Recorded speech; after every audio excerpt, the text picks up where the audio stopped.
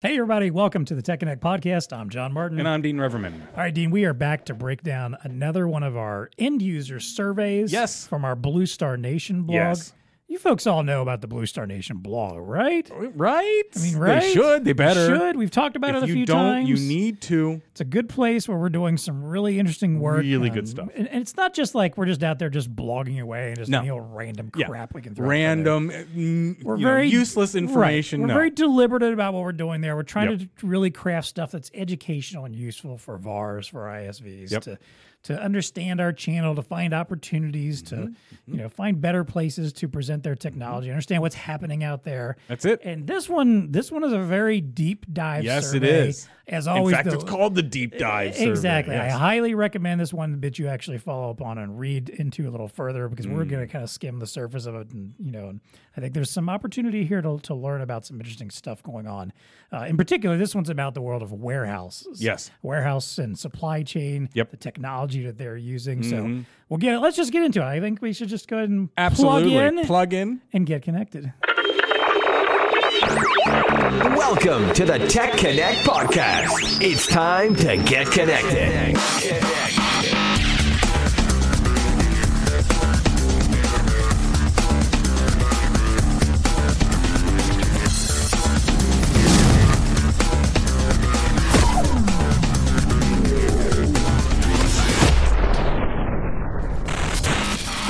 All right. As I mentioned, our topic today, we're getting into one of our surveys here. This is a survey we did on warehouse technology. It was sponsored by Zebra. I want to thank Zebra so much for doing a sponsorship of this particular one. They helped us out a little bit. Yeah, it takes a little money to sometimes it does, to pull these surveys off. And as you'll learn here in a moment when I tell you some of the methodology, we went beyond our usual where just maybe we're employing our telemarketing team and just sending out some surveys, so we put some professional effort into this one to really get some good responses. So we appreciate Zebra supporting that. They also helped us crafting some of the questions too. You gave us some suggestions on hey, here's stuff we'd like to learn about and understand about the market. Here's things we think VARs probably need to know about. So let's ask him these questions. Perfect. So let's start with that. And as always, the link to this survey and to the article rather that breaks down the survey is going to be in our show notes. Definitely check that out. Subscribe to the Blue Star Nation newsletter also, so you should. When these are coming out, and you'll get these as soon as they're available. Good stuff here. So let's get into the methodology. So again, we worked with a third-party data collection company on this one. Usually we have our own in-house telemarketing team that we use for a lot of these surveys, or we'll send out some emails or whatever. But we actually, a little bit of a different tactic. Yeah, right? We actually went out and employed a company whose sole job is to go out and do these kind of surveys and drive survey interest and make calls and get people on the line. They made 1,750 calls. They got 98 responses. The survey was 45 questions long. Pretty long, detailed That is a survey. longer, so that's why it's a deep dive. Exactly. Right. And basically we were learning about things like daily experience with technology for these folks, their pain points, hardware, systems that they deploy, all this stuff that we wanted to learn about them and how they manage their business in order to get some more insights into warehouses and supply chain, and manufacturing folks that work in this sphere. So let's start with, a little bit of detail on who the folks are that we talked to. So we talked about 70%. We asked, what kind of business type they were. About 70% responded that they were either retailers or food and beverage production. So again, this is still in the supply chain or warehousing distribution side. But that was the two business types that were most readily identified. We also had about 18% that they were fulfillment centers or 3PLs. Yeah, like warehouse, distribution centers, those another kinds of folks. 10%. Yeah, I said the warehouse distribution center specifically, but they might have been tied to something else also. But either way, most of these folks were apparently related in some way to retail or food and beverage production. We also asked about their job experience. Over 60% were 5 to 10 years of experience. Another 32% at 10 to 20 years. Very few that were less than that. So people with a lot of experience in the industry. No, that was my takeaway on that one, right? I mean, these people know what they're talking about. That's true. It's not like they're newbies coming into the warehouse and saying, I got some. a majority of people were 5 to 20 years of experience in there. Yeah, which means they've experienced a lot of the ups and downs of supply chain, and certainly what has happened over the last few years too. Yeah. And then on the job seniority side of things, a full almost 70%, or rather 80%, were manager or senior manager, and about almost another 20% were director level. So we're talking folks that are in there, out there every day, that are on the floor, that are doing the work, that are managing people, that are seeing processes, that know what's working and what isn't, which made them the perfect kind of person to talk to for this survey. All right, so now let's get into some of the actual survey findings here, and I want to start with common errors, because this is always important to understand, like, where are pain points happening? Because if you're any kind of salesperson, you want to know where are the pain points, where are the challenges, what can I address and help with? So we asked a question about, basically, where are you seeing errors, and how often are you seeing errors in the following areas? So we asked about receiving, put away, picking, packing, shipping, inventory, and returns. And basically on a scale, we basically said, hey, are you seeing these errors very often, somewhat often, or not often at all? And of course, the ones we wanted to learn about, hey, where are everybody saying very often that they're experiencing errors? The number one answer was inventory, which probably isn't a huge surprise. 64% of respondents said they were experiencing inventory errors very often in their business. And then we had two responses that were at 47 and 46% respectively, shipping errors and put away errors. So those were definitely the three biggest places where people said, yeah, we're seeing errors very often, at least half or more of the time. It's very often we're having these errors. What did you make of that? Did anything stand out there about those? I mean, it's a little, I don't know. I thought the inventory errors was a little high to me. I mean, well, I mean, where are you experiencing? You'd think by this point maybe they wouldn't be, but I would have hoped it would have been this. I mean, 64% is a lot, right? That's true, yeah. 64% of people saying very often there is an inventory error. So with the technology that we have in place, apparently it's still error ridden. And I don't know if that now further classifies that it's the put away errors and the shipping errors are the two in that inventory mix, which ranked again very high as being very often there's errors in those. Putaways I get. I mean, putaways you receive the way the world receives today. You get, you're getting a skid of stuff that you don't really necessarily might not know what it all is. Right. And yet you're tasked with putting it away. So you put it on a shelf, or you're going to put it somewhere, right? Well, I got to put it somewhere, and then that leads to errors. A box might say, hey, this is a box of widget A. And Absolutely. You're like, all right, I'll put it where widgets A's are. And then you open it later and find out it's actually widget B's. That's it. Or especially if you're a retailer. I mean, you're expecting a shipment of 2,000 medium shirts. Okay, you get a box. Do you know there's 2,000 in them? You're not going to count them. No, you're just going to take them on their word that they got 2,000. So, but that could lead to some errors, right? And I guess that's leading to the inventory errors. So maybe, I don't know. I was just hoping we'd be a little bit better off than we were at those. Now, return errors was also relatively low. I mean, so very often it was 14% said, they're not receiving a lot of return errors very often. So, we talk about the whole reverse logistics and how that is just miring the whole supply chain issue. Supply chain used to be getting into, because now it's that plus the reverse logistics. And so now to add on to that, we did ask about that in particular. Only 18% of respondents handled reverse logistics at all. Okay, that's fair. So the volume of folks that were even doing it was fairly small amongst all these, which I also think is interesting, because it still indicates that there's a big segmentation happening. They aren't doing it in a lot of supply chain, where there's someone else is taking care of the reverse logistics. Either they're not allowing doing the returns at all, or they have someone else doing that part of the business for them, and it's not happening in the same place that shipping distribution are happening. And we did also ask those folks who said they did reverse logistics what some of their process improvements could be. And you had stuff like better return policies. Some of them mentioned RFID and barcode scanning technology for better tracking identification, better communication and coordination between suppliers, manufacturers, and retails, and simplifying this was an interesting answer. Simplifying the process by using predictive management software to reduce downtime and improve operational efficiency.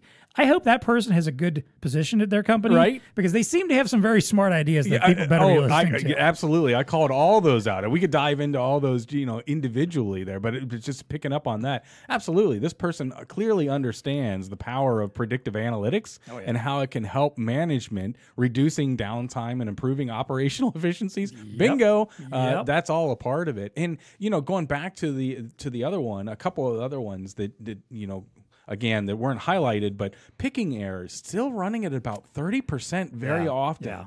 And what was it? I know we're going to get to it, but it's like 99% of these folks are using gear. I mean, they're using barcode technology. Yeah. So, and they're still having 32% picking errors, or 27% picking errors, 32% packing errors. It's like, holy moly, hold on there. Yeah, I mean, like there was almost nothing where anyone said that they were not experiencing errors often at all. Right. Like the only one that did was 22% said return errors, and I imagine a lot of those are probably the folks that just weren't doing it anyway. Exactly. So they just answer, "Oh, it's not." No, that's not a really happening good point. Really good but point. yes, you're right. Like I mean, outside of the return errors, picking errors was the lowest percentage of very often errors, and that was at 27%, which to me, that's still a quarter of respondents that are saying, yeah, I'm having errors now very often in basically every single one of these areas. And I guess that's a relative term. What does very often mean? This is Is true. it like once a day? I suppose it depends on your perspective, yeah. Because as a distributor, I know that we have picking errors, right? But how do you quantify very often? I mean, it's a really low percentage of the total volume, Right, but it still happens. Yeah, we It probably could does have added a little more happen context to that question. all the but time, but you know, it's a relatively I don't know what our pick accuracy. It's like 99.8 or something like that. But I would hope you wouldn't call that very often. If it happened once a week, that's I would hope no one thinks that. But I guess it depends how much of a perfectionist you are. That's a really like, it happened once last year. Very often. That's too often. Yeah. So that's pretty good. I'm going to go back to a couple of the other opinion things that we had at there. RFID and barcode scanning technology for better tracking and identifying that can handle inventory management simultaneously. So even somebody commenting on the whole RFID and barcode living together, playing together. Right. I thought that was really intuitive as well. We'll get into it, but I was really surprised at how many people are using RFID technology. Really blown away. One of my biggest takeaways by that, for sure. And then finally, the improved communication. I know down here, one of them talks about the two-way radio, if they're still using that, and it's interesting that just the mashup of barcoding technology plus some old world technology, of good old communication. I don't want to get ahead of the game here, but yeah, no, it's fine. Some that's good not stats what we're just really coming out of anyway. these main pain points, right? Yep. But to your point, it's you got to unearth them, and clearly these are still we think we know we're doing a much better job than paper and stuff like that, but there's still some work to be done. Yeah, exactly. All right, so next up, we had a series of questions where we asked a lot of details about technology in use. And I'm going to run through some of these. First of all, I want to know, we did ask a question about like, hey, what devices or what brand of devices are most in use in your business? And because Zebra sponsored this, and we'll call them out in particular here, 28% of respondents said they were using Zebra Technologies mobile devices, whether it was barcode scanners, RFID, mobile computers, whatever it was. 28% called them out. Now, to be fair here, we did not give people a list of manufacturers and say, hey, pick and tell us which ones out of these, and maybe they pick ones they recognize. That was an open-ended question where we simply asked, what brands are you using? And I'll be honest, there's a lot of brands they named that I've never heard of them. I've never heard of them. But Zebra definitely stood out at the top. There's a good 3 or 4 that I've never heard of. Exactly. So, they stood at the top, but there was also a wide swath of other types of brands, again, stuff I'd never heard of, stuff that you're very familiar with. But still the dominant player, and that was to be expected. Exactly. Yeah. Nothing particularly surprising there. Then let's get into some questions that we asked about some. Again, I want to run through all of these, type of device stuff. All right. Device in use and all the details about that, and then I'll let you comment on it here. So first, we asked what type of devices are in use in your business. 100% of people said barcode scanners. 96% said RFID scanners. 93% said rugged computers with scanning capabilities. 59% said fixed RFID, and only 3% said finger or wrist scanners. Now, going back to that RFID, because again, this was I think a big standout to me, and it sounds like it was to you too. 95% of people said they use RFID in their business every day. And I'll just say for a moment, we'll probably get back to that in a moment, but I know we've talked a lot on this show, and is it RFID time yet? Yeah, Is RFID here? How do we grow adoption of RFID? Maybe, across all industries, there's still room for growth, but it sounds like in supply chain and in, retail and food and beverage because this was manufacturing, heavy on that. That it's here and it's already table stakes. They're already using it, and there's not, it's not you got to talk them into it at this point. It's already there. To go on, we also asked about satisfaction with devices in use on a 1 to 10 scale. Most said 7 or 8. There was only one that was even below a 6 on those ratings. So most people are happy with the devices they are using. We asked about Windows and Windows versus Android here. Most of the respondents, 89%, said they are still using Windows OS for at least half of their devices. So even though Windows is sunsetting, it has not gone away by any means yet. There's still a lot of folks out there using it on their devices. And finally, we asked how many devices, different types of devices, mobile devices, are typically in use per shift by your employees. And the average answer was 2 to 3 devices per shift. So with all that knowledge here about all the devices in use, what kinds, brand, RFID, satisfaction. What thoughts do you have about all of this stuff, Dean? Well, again, I'm just going to point to the RFID one. I mean, to me, that was really surprising that 95%, right? Yeah. Are saying they're using it daily. I think it was basically all but one person. Yeah. One or two people. I mean, to me, I'm just, it's very surprising that because, knowing what I know about the technology that everybody probably listening to this understands is that you got tag technology. It's more than just the readers and the antennas. Right. It's the whole gamut of getting the tags on the products all the way down to the manufacturer level or the suppliers thereof. Now, in the food industry, it's not maybe as surprising because with the whole traceability and the need to understand, a lot more important there. I feel like they will really have been ahead of the game as compared to like normal retail for quite some time. And we did have a pretty significant amount of people, as 32% were in the food and beverage production that answered this. So that's fair. That checks, yeah. But 40% were retailers. And honestly, unless you're Walmart or some of the other players that are in this, it's still, to me, it's very much a tier 1 type of a thing. Right. And the RFID hasn't really trickled down to the SMB just yet. In fact, I just came off an executive summit where we were talking about RFID and its need to get down to the product level in the SMB marketplace to be an effective. Right. And just the push that the Walmarts of the world are having in that world, because they've dictated that it's got to be all the way down to the product level, per shirt type of a thing. I'm talking not just like SKU level, item level. Yeah, thank you. Item level RFID. I mean, that takes a lot of effort to get it solves that problem you were talking about earlier about having a box that is supposed to have 2,000 shirts in it. Right. Do you really know that? Yep. Well, if all of them are RFID tagged, yes, you really do know that. Yes, absolutely. You've got a box that's supposed to have that amount, and you actually can verify how much are in there too. Yep. So, Yep. And I would bet that if, as we're talking about this and as we do the 95% that say they are using it daily, I would bet that we probably are talking more high level, where it's maybe like tracking boxes or trucks, something to that effect, or a bin, right? Exactly. Not necessarily. If we asked about item level, I bet that number would probably be significantly. I would agree with you there, especially like 3PLs. They've all got bin level RFIDs. Right. If there's any type of automation, they're probably using RFID to track that, as it goes around the facility for sure. Yeah. And so to your commentary, maybe I am thinking down to the item level, and it's still going to take us some time to get there. Yeah, there's still room to grow, I think. But I just will say, I think because sometimes I feel like there's an attitude of like, we've got to teach people about RFID and what it means and what it does and how it works. I don't think you need to do that. I think most of these folks, they may not be using it in quite the ways they could be and should be, but I think they at least get it. They at least know what RFID does, and maybe they just need a partner to help them take it to the next level and maybe get it down to that item level, or come up with new and creative ways to use it, or help streamline and simplify like the software side of things.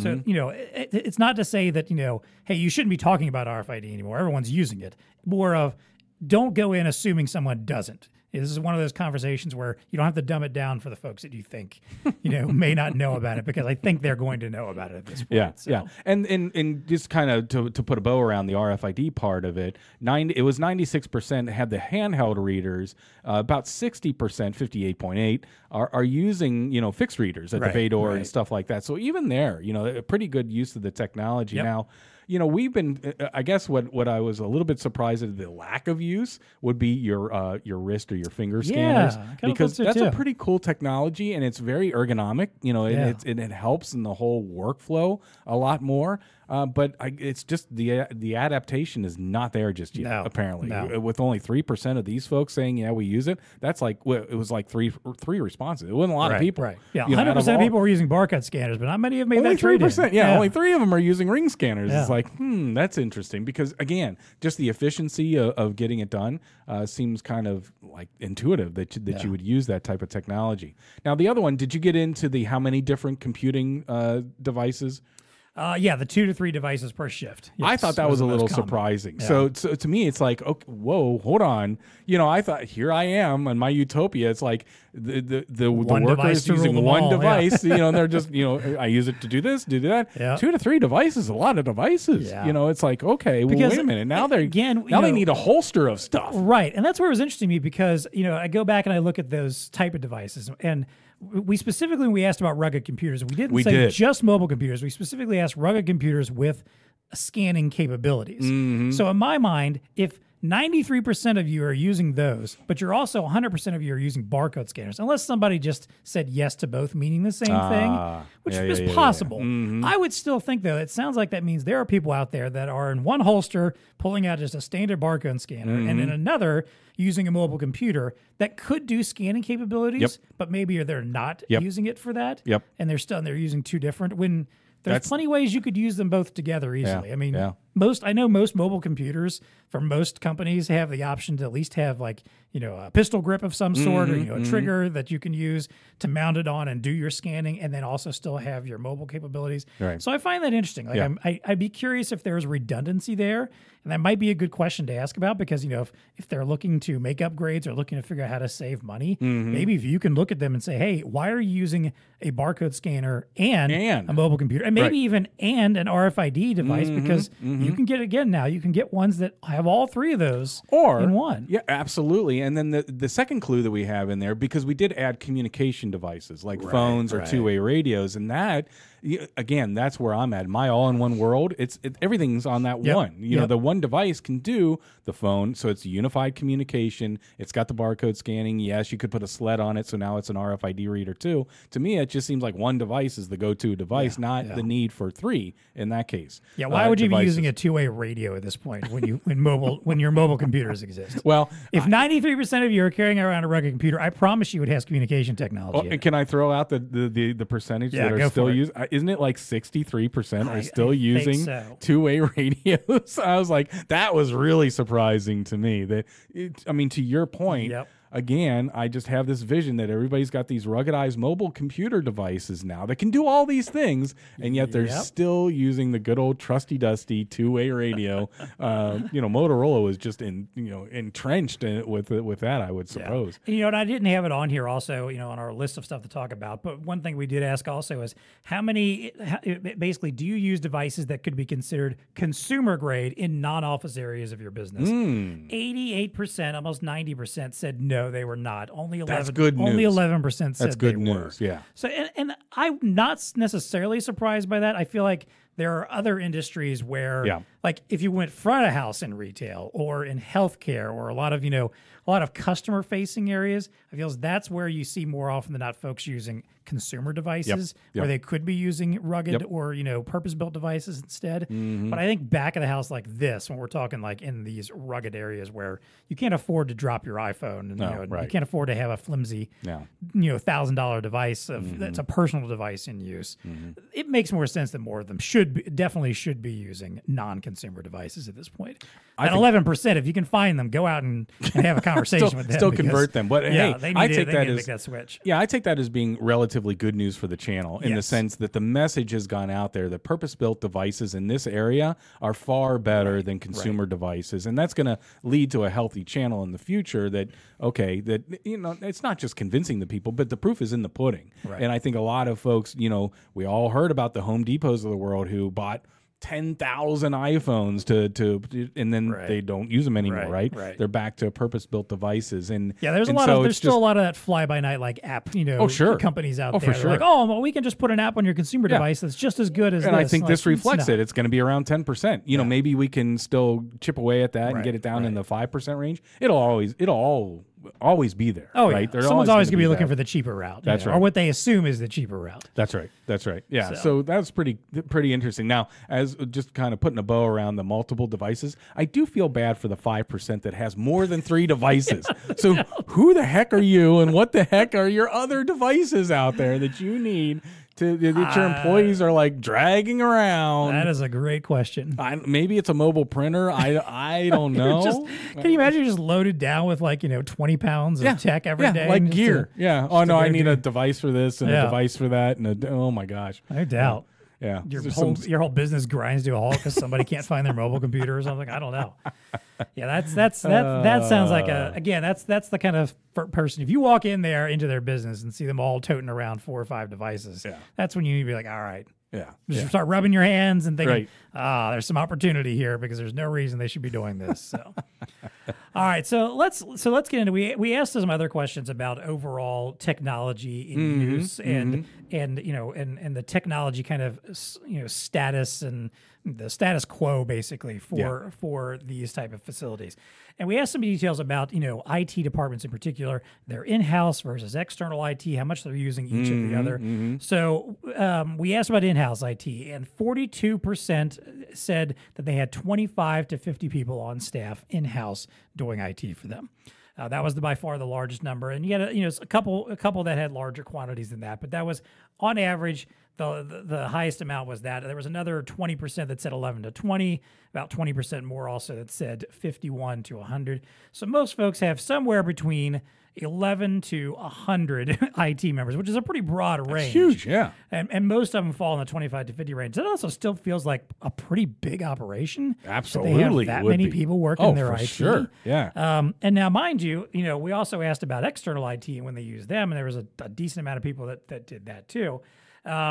So I kind of want to clarify this a little bit too then. So we also asked, because we wanted to understand, okay, so you have an in-house IT, but you also occasionally use outside IT. Yep.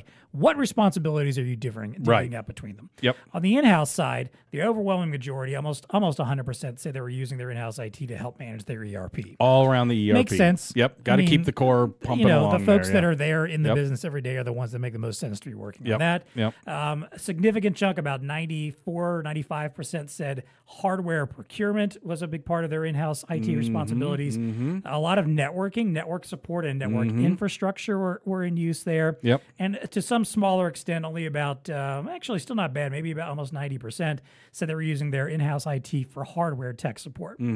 Now, I was more interested, obviously, because it's relevant to us and to our VARs, outside IT. Where are they reaching out outside of their business to bring folks in to help them out? Yep.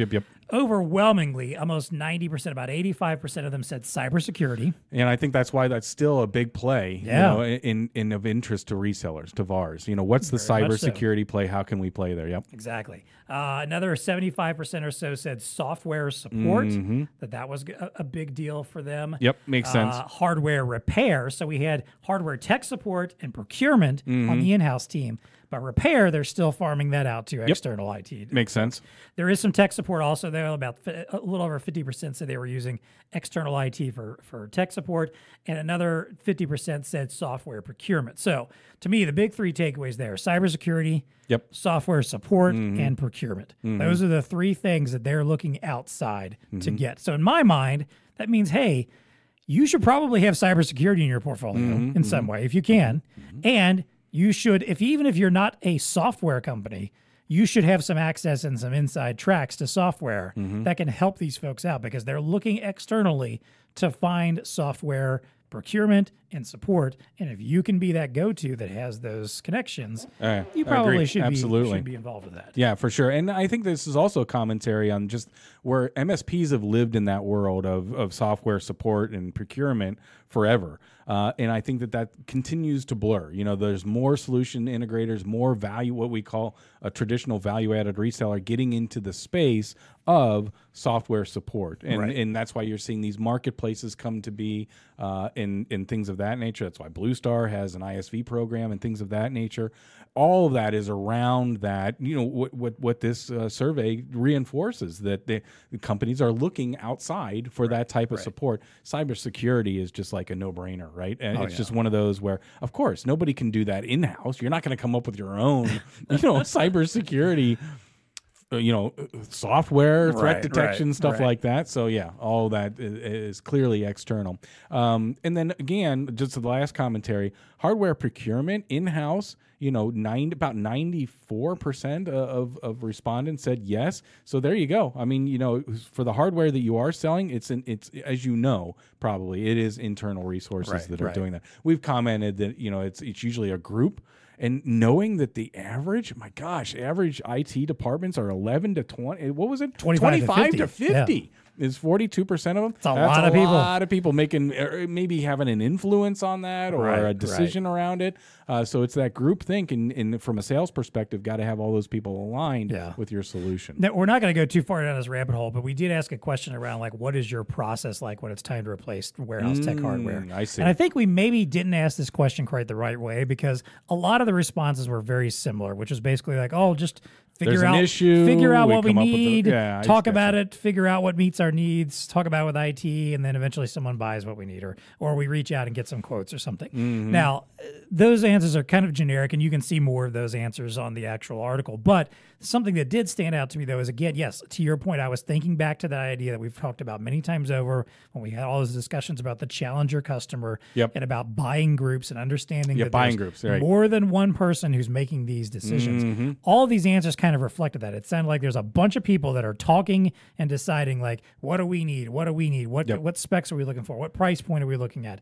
All these people are deciding this stuff, and you need to be involved as early as you possibly can. Mm-hmm. Because if they're having all these conversations and then start reaching out, they've already made up most of their mind. They've already had an idea of what they're doing, and they're probably just out there looking for pricing at that point, or looking for who can fulfill the quickest at that point. Mm-hmm. If you're involved earlier and you get to know key players who are key decision makers or key people that have a influence on what the final decision is going to be, those are the folks that you are going to want to be talking to on a regular basis, so that when these final decisions are finally coming, before they officially reach out, they've already got some insight from someone on the inside, and you have already become a trusted person that they can reach out to. So that's what I got out of some of those answers. They weren't the best answers they could have been. They were very, like I said, they were very generic, but that also tells me that they probably don't have a great process in mind. No, it's they just don't. Crap, something went wrong. We need something new. Something's gone wrong, and we need to upgrade, or we need something different, or we need to streamline or improve our process. Let's get together and have a bunch of random conversations about this and then go get some prices. Or more, it's break, fix, and they're maybe not thinking about the holistic solution, about how they could be a little bit more efficient, incorporating either multiple things onto one device or other technologies, et cetera. Yeah, exactly. Yeah. All right, we also asked a couple questions about media supplies because, hey, I love that we've dropped this in there. Well, recurring revenue. Let's be honest. We're always talking about how can we find recurring revenue for VARs. Absolutely. And there is plenty of tagging, label printing, RFID labeling, all kinds of that stuff is happening in warehouses and distribution. So we asked, hey, how are you sourcing your supplies right now? About 50% said their in-house team is doing that process themselves. They're taking care of sourcing and getting a hold of media. Another 20% said they were using a third-party partner managing that. And 30%, 28% said they were using an automated system for reordering, which is the smart way to do it, obviously. So we followed it up asking, hey, are you interested in the idea of automatic reordering of these supplies? 75% said yes, they would be open to exploring automatic reordering of these products. So that's one of those things that tells me, all right, there is opportunity there again for recurring revenue for you and your business. If you can be that partner that is helping them set up automated reordering, taking care of that process for them, taking that out of their hands, one less thing that 3 or 4 people on their team need to be worried about. You're taking that out of their hands and saying, hey, we'll take care of making sure you always have enough media and supplies. Just, pay us X amount a month and we'll take care of this for you. Absolutely. There's opportunity there. No doubt about it. And if you're looking to get into the managed service realm, to me, this is a no-brainer here in the sense that, it's just one of those things that happens, meaning labels and printers and consumables are consumed. You always have to buy more. So you got to keep buying them. And there's an opportunity. If 75% are open to the idea of exploring automation and you're providing that managed service to them where you're monitoring the usage, you can do that. There's software now. The manufacturers have it. There are third-party software that can help you on this whole cloud print management services front, where from your NOC, you know how much is being consumed and stuff like that. You can do the automation of the reorder, and yet you're still making the margin on that. Number one. Number two, it makes you even more sticky with that customer, that now you're in there every day. You're a business partner now all of a sudden. You're not just somebody who's providing them with a service. You're not a one and done partner. Kind of person, Absolutely, because now you have a vested interest in their business as well. So this data rings true of the fact that there's opportunity there, especially if you got 75% of the people saying they're willing to explore automation and reordering of these products. Come on now, that's a great opportunity. Low-hanging fruit right there. Low-hanging fruit, yeah. And 52% of them are doing it in-house today. Right. So, and they kind of probably don't want to do that, especially IT people. You think IT people want to sit there and reorder consumables? No one wants to be writing up POs. Guarantee No. Yeah. Exactly. They'd rather be doing their techie stuff, right, in the server room or something. They got other stuff to do rather than ordering consumables. You can take that off their plate for them. Exactly. Finally, we asked a question that's, I think, always on everyone's mind is what emerging technologies do you foresee investing in the next 5 years? Now, this was a little confusing for me, but go ahead. It was for me a little bit too. So number one was robotics and automation. That checks out. We had, we just talked about on our Tech Bites episode last week all about how at ProMat, that was one of the top huge technologies and conversations is overcoming labor shortages, automation, and robotics, all that kind of stuff. That checks out. AI is another one, again, which can kind of lend itself to that. WMS was a top one. Yeah, but the next one. RFID. So you're right. I felt the same way. At least wait a minute. What was our total? RFID was almost 50% of people said that they were looking to invest in RFID in the next 5 years. Yeah, so 95% of them said they were using it. So they're already using it, but they also want to invest in it. So there's something wrong there. This is one of those places where if I was someone doing the survey, I would have been like, wait a minute. You just told me you've got it, but you need it. Can you explain that a little bit more? Yeah. Granted, these folks, they're just trying to get through these questions. They didn't Right. We didn't ask them to hey, do some critical follow up here. But that would be an interesting, and it might be a question for your customers too, is to go out to them and say, hey, I see you're already using RFID. You know what? I read a recent survey that folks like you, almost half of people in your position are still looking at investing in RFID. What does that mean? Are you trying to do something better? Are you trying to do more? Good point. Are you trying to go item level? Yep. Are you trying to, do you not like your current RFID process? What does that mean? Because that could still mean, again, that there's some opportunities here with RFID, but we need to figure out what that means in the context of so many people that are already doing it. I agree wholeheartedly. I mean, to me, this number actually seems a little bit more realistic, that about 50% of the people are thinking RFID is an emerging tech, even though it's been around for a long time, that they foresee investing in to make their infrastructure better. That, to me, seems pretty realistic. Honestly, it's a little bit more believable than the 95% that say they're using it today. So maybe they're not using it, but they're aware that other people, other partners in the supply chain are utilizing it. I don't know, but again, at the end of the road, RFID is clearly one of those technologies that's getting a lot of looks right now, and for good reason. It can bring efficiencies, item level, down to the item level, awareness and visibility. And supply chain right now is all about visibility, knowing where X is at any point in time in its life, from the beginning of its manufacturing all the way through to its sale, is huge. It's huge. So an RFID brings that to you. Yep. I agree. Yeah, I didn't have anything else to add there. That was definitely one that really stood out to me. Right. The others all made sense. And, it's the kind of emerging technology we're paying attention to also. Yep. All right. Well, hey, we're going to wrap this up in a moment with our value to the VAR segment. But before we do that, I want to, as always, thank our sponsors of the Tech Connect podcast, our Tech Connect program.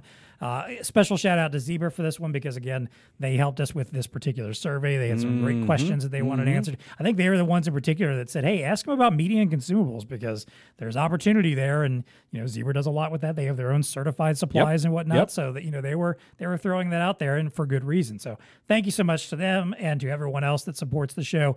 As always, if you like the show, you need to be subscribing to us, whether you're on YouTube, the podcast of your choice. Absolutely. And in addition to doing that, share it with somebody.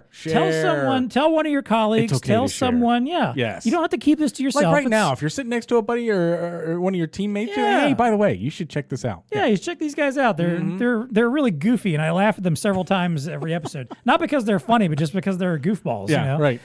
Whatever it is, just share it. If you want, give me, whether it's to give somebody good information or laugh for the day, tell somebody else about it. Hey, suggest topics to us also. Yes, there you go. We need to know what you want to know at these surveys. We're doing these surveys on your behalf. If there's a type of end user that you want to hear from, that you think would be vital to your business and understanding more about who they are and what they do, tell us about that, and we will be happy to put together a survey and go reach out to some of these end users and find out what's going on in their business to let help us do the hard work of finding out the information for you. Exactly. Yeah. Do you want to go around and make 1,700 calls yourself, or thousands of calls yourself, or send out dozens of emails, or and think about how good you would look to the boss after you. Hey, I had Blue Star. They ran this little survey, and there's this opportunity, boss, that I think we can get into. Here's the quantifiable data. There you go. See, we can help you. Yeah, look at us. Look at us here, helping you move up the corporate ladder. There it is. Boom. Yeah. So don't hesitate to reach out. There's, you can always contact us and send us your info about what you want to see on the show. There's always a link in the show notes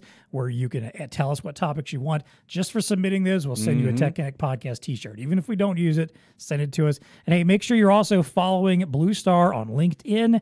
That is the place to keep up with everything we've got going on. Yep. There's always weekly recaps of this podcast. If you missed an episode and you want to recap, or maybe it's not something you felt like listening to the whole ep, but you want to know what we talked about, you can always find those there. Our unboxed videos, find out what events are going on, just what cool stuff we got going on. All these articles on Blue Star Nation, we always post them there. Good stuff. Make sure you're following us. It's very important to do that. And of course, if you want to reach out to us directly to talk about the podcast, or maybe just send us a note saying, hey, I like what you guys do. We like to hear that from time to time. We like to hear that too. You can always find us on Twitter at TechConnectPod. Email us, techconnect@bluestarinc.com.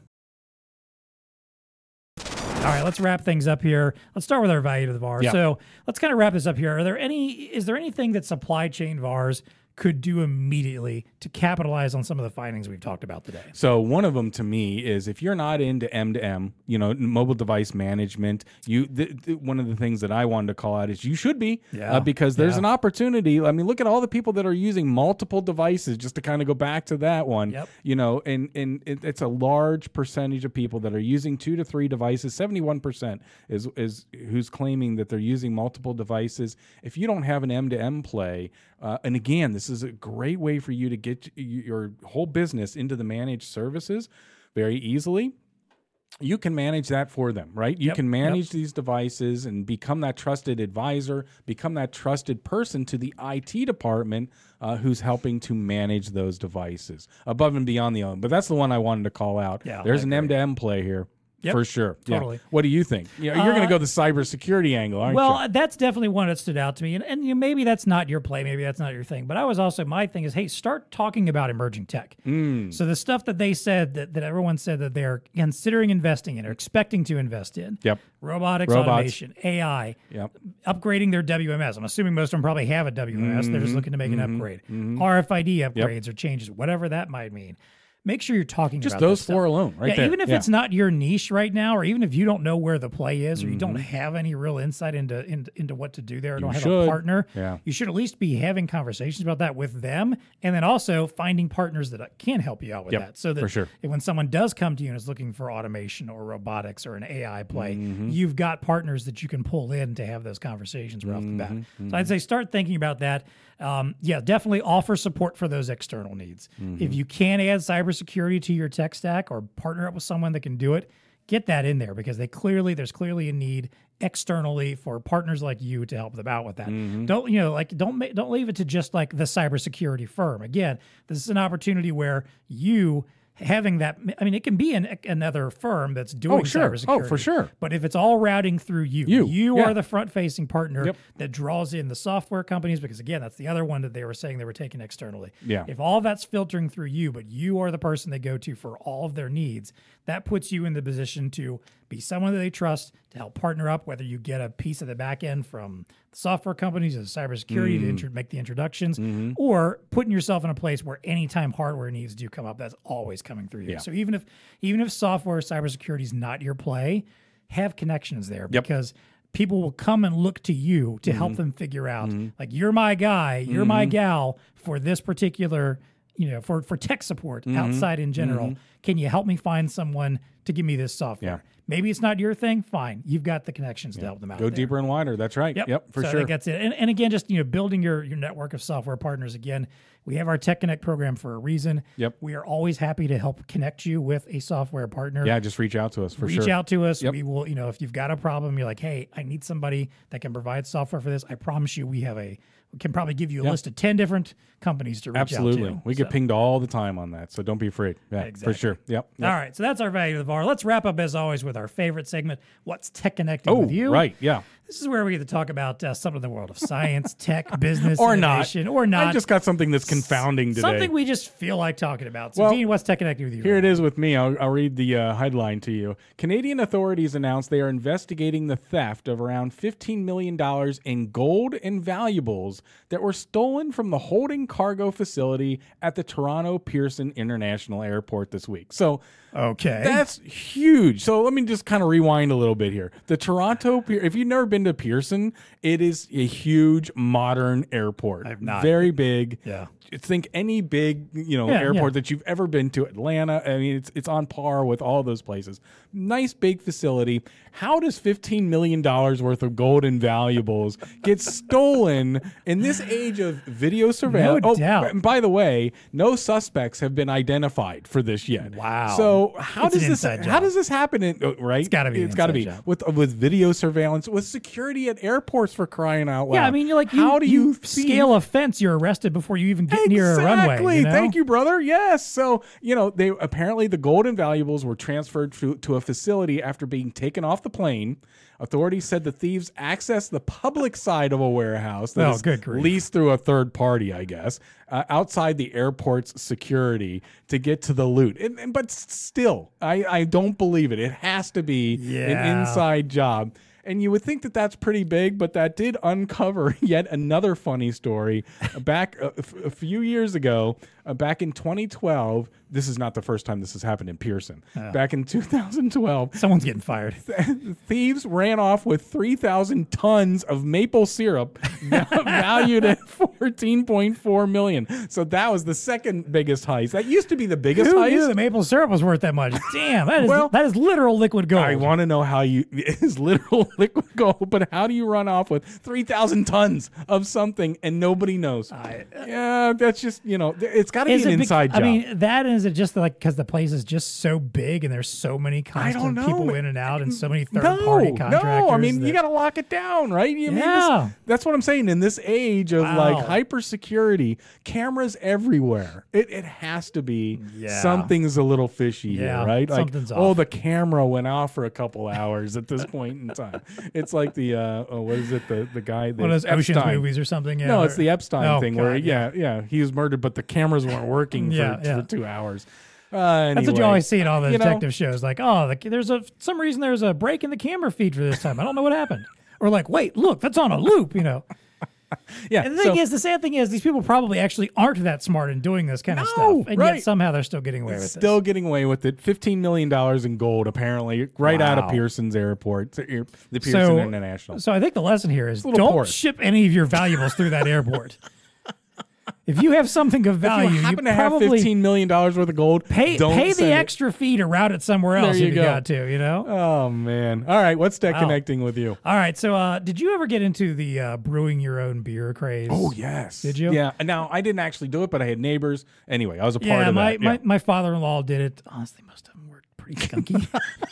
Did he have one good batch at least? There was at least one or two batches. Right, I was like, this is pretty good. But there was plenty where I just took a sip and was like, no, this ain't happening. Sorry, bud. Yeah. And I was always the guy he turned to for the sampling first, too. So I was the guinea pig. All right, well, hey, maybe they might help out with that for, the local brewers, but also for big brewers, too. Mm-hmm. Beer bots. Beer bots That could speed up the brewing process. So basically, we're talking automation and robotics here? Yeah, so there's a company called what is it? The Beer Bot. I was saying, you don't need to go past that. That's a great name for a company. All right, so this is a company that basically made these little beer bots. Okay. Whose job it is to drop on the top of the beer, and their idea is that they can basically speed up the process, the fermentation process in particular. So it says in the first step, normally in the first step, you've got sugars extracted from grains, malted barley, blah, blah, blah. Then you got to ferment, release carbon dioxide, do all that stuff. It can take all that up to magic 4 starts weeks. happening. Right. Yes. It can take up to 4 weeks. And does. if any little microorganism get in there, it can spoil, You're screwed. spoil the product. So now, these researchers have made 2 millimeter wide beer bot capsules by combining active yeast, magnetic iron oxide nanoparticles, and sodium alginate from algae, and dripping the mixture into a ferric chloride solution. Okay.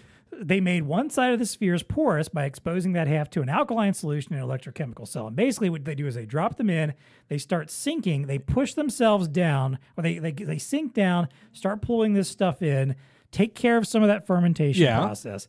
The carbon dioxide helps push them, propel them up to the surface. Where they release the rest of it in there, sink back down again. Oh, so they keep doing it. Right. It's like round and round and round. So up and down, up and down. Basically, this just shortens up the time much quicker, much less chance of microorganisms potentially getting involved. And apparently it says the beer bots were active for up to 3 more wort fermentation cycles. So not just a one-time use. I gotcha. You can take them, and also the neat thing about them too is when they're done and they settle at the bottom, because a lot of what takes also some time in this process, of course, is the sedimentation and all the stuff you got to filter out of the beer. I'm sure you've had beer where there's just a lot of I know some people like that. Oh, it's an IPA. It's got all kinds of... No. Some people like that. Like, no, I don't want to drink beer through a filter. I don't want to see like a bunch of sand sitting in the bottom of my beer glass. That's right. I'm done. Yeah. So this kind of helps out with that because these things now just hang out at the bottom. They use magnets to keep them attached to the bottom.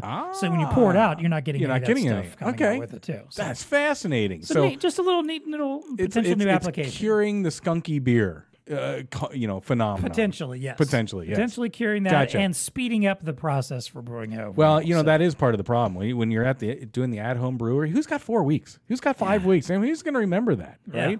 Yeah. And then you can't mess with it. That's part of the problem. These master brewers, they got the patience. We don't have the patience. Yeah. We need beer bots to make this stuff happen. If I'm brewing beer, I'm just doing it. I'm like, okay, I want my beer. Is it time for my beer? Like, no, you got to make it wait. You sure? No. It's time for a beer. Like, I'm going to go ahead and try my beer now. And then you're like, no, I got a tailgate next weekend. I need beer now. Exactly. I need my own brew. All right. Good stuff. That's what's tech connecting with us. Until next time, stay away from Toronto Airport if you've got millions of dollars worth of goods. Yeah, just don't go. Get yourself a handful of beer bots and drop them in that IPA to get rid of all that stuff. And as always, folks, please stay connected.